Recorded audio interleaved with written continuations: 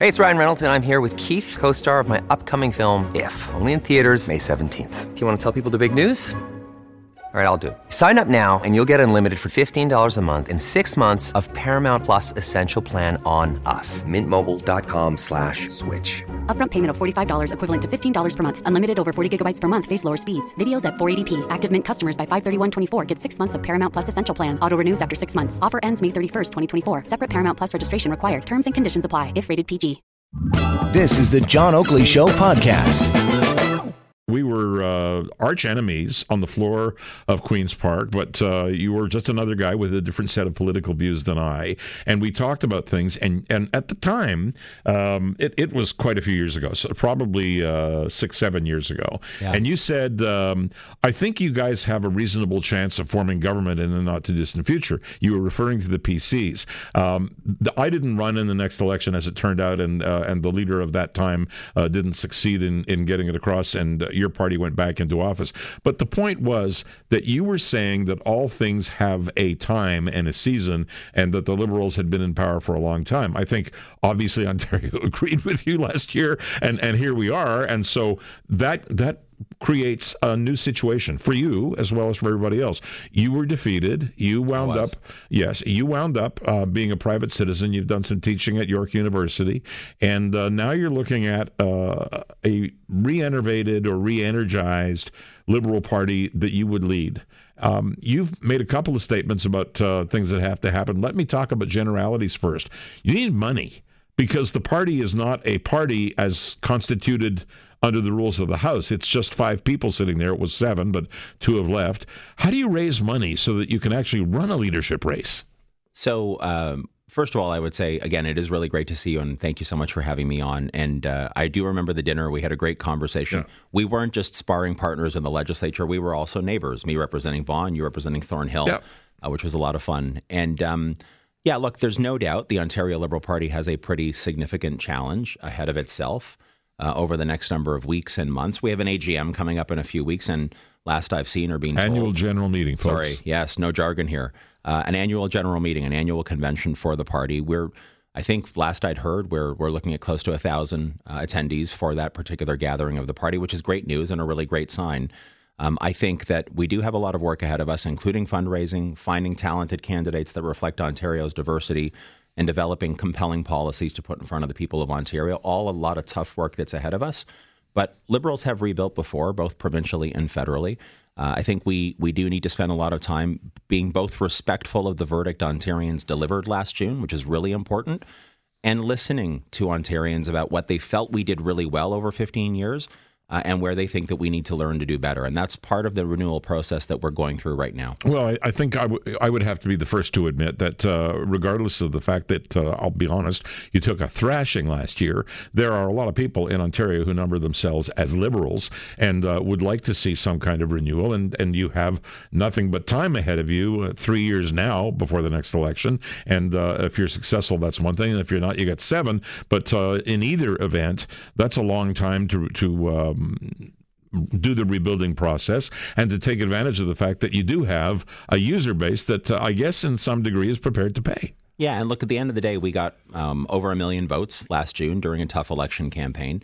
And I think we do have to remember that Ontarians, generally speaking, regardless of who is in power, which party, which particular premier, are for the most part a pragmatic, middle-of-the-road people or group of people who want to make sure that their government is getting the big things right: healthcare, education, the economy, environmental protections, and a few other critical areas where they expect their government to focus. So we do have a lot of work ahead of us, but I'm optimistic about what we can expect to go through the next number of weeks and months. I will say, though, and I believe Liberals know this, it's certainly been the case both provincially and federally in the past, there is no shortcut to success. There's no easy way to get from where we are today to being, entrusted once again with the opportunity to be in power.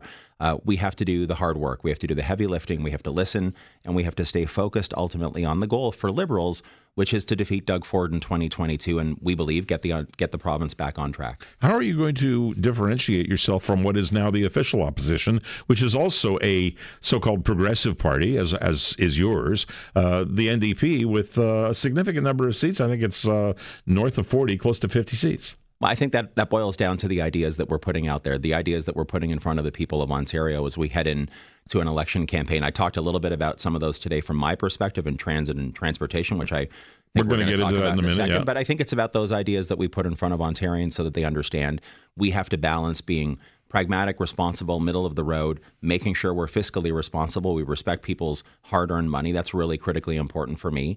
But at the same time, delivering progress on the things that matter most to them and their families. Okay, let's dovetail into what you were talking about. You made your announcement today, and you focused largely, not surprisingly, on the fact that transportation, whether people agree with what you did or not, regardless of that. You served in that portfolio for quite a long time, and you said one of the things you do, particularly for Torontonians, where Liberals have, I have to say it, a base, is you would upload responsibility for the Gardiner Expressway and the Don Valley Parkway. I have a feeling that right now, and beyond that, you deal with the TTC. You can talk about that and Go Fares. I think you'd probably have a friend in John Tory who calls himself a progressive conservative in making that kind of an offer these days. So the first thing, and this is really important for me to point out, I do believe there is a need for an urgent discussion between the provincial government and municipalities like Toronto, but all municipalities across Ontario, about strategically important highways, roads, and bridges that are currently owned and operated and maintained by municipalities. In the case of Toronto, like a Gardiner and a DVP, we have to take a look at whether or not it does make more sense to have those moved to the province by way of ownership and maintenance. You mean kind of like subways were uploaded or are being uploaded by Doug Ford? Well, I think the critical difference here, though, is I take your point, but I think the critical difference is here. I'm talking about a partnership and a discussion, not dictating from on high and demanding that something necessarily take place. I think you're probably right. I do think the City of Toronto, under Mayor Tory's leadership, and he's doing a great job, I think they would be open to a conversation around whether or not this should take place. But there are municipalities across the province that I have no doubt would say, you know what, this bridge used to be the province's 25, 30 years ago. It was downloaded to us. We're okay with keeping it. And if I become premier in 2022, I'll be okay with that municipality making that decision. I want a real partnership, a genuine partnership. I think that's what Ontarians expect of their leaders, that they will work together for them. I think this is a good piece of the conversation at this point in time, because there's kind of a pitched battle going on between the City of Toronto, particularly the City of Toronto, but not only the City of Toronto, and Queen's Park. And I don't think that's so abnormal. We've heard that kind of thing for years.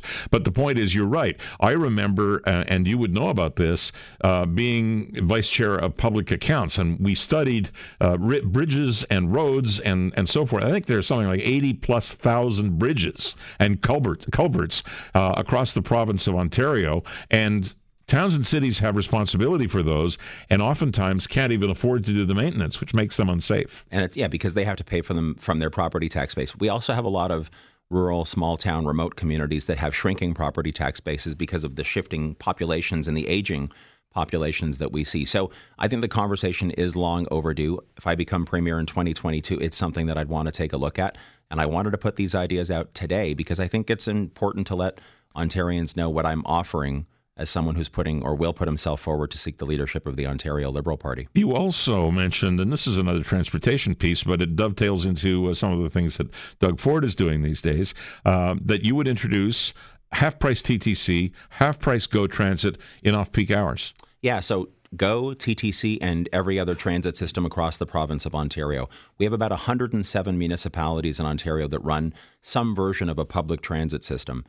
Some of them are very complex and large, like the TTC or OC Transpo in Ottawa, and some are small and emerging. I believe that there's a really important opportunity for the provincial government to lead, both by way of an investment and also by way of bringing on the kind of technology that would be required to deliver so that people actually have more choices, given that steep discount of 50% off. I mean, half price to hop on a streetcar on Queen Street, perhaps a little bit later, half an hour, 40 minutes later than you ordinarily would.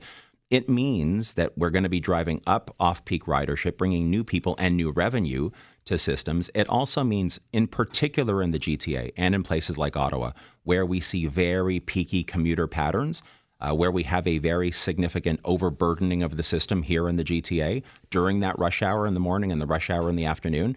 If people have the flexibility to go a little bit later, go a little bit earlier, it actually means that unsafe situation we have at Union Station or at Yonge and Bloor will actually be alleviated because people will take advantage of the discount, go a little bit later, go a little bit earlier. which means that while we're waiting for infrastructure relief, whether it's the Ontario line or it's some other version of relief, which will take 8, 9, 10, 12 years to deliver, we can actually give commuters short-term commuting and pocketbook relief right away. Okay, Stephen Del Duca, it's all the time we have, but it's going to be an interesting time for you the next couple of years because we're going to watch undoubtedly a rebirth of a revamped Liberal Party, and I know it's your aspiration to lead it. You'll have some people come up against you. We don't know who they are yet, but I wish you well. Thanks so much, Peter. I'm looking forward to the journey. All right, Stephen Del Duca joining us as the first hat in the ring for the Liberal leadership of the province of Ontario. Thanks for listening to the John Oakley Show podcast. Be sure to rate, review, and subscribe for free at Apple Podcasts, Google Podcasts, and anywhere else you get your on-demand audio.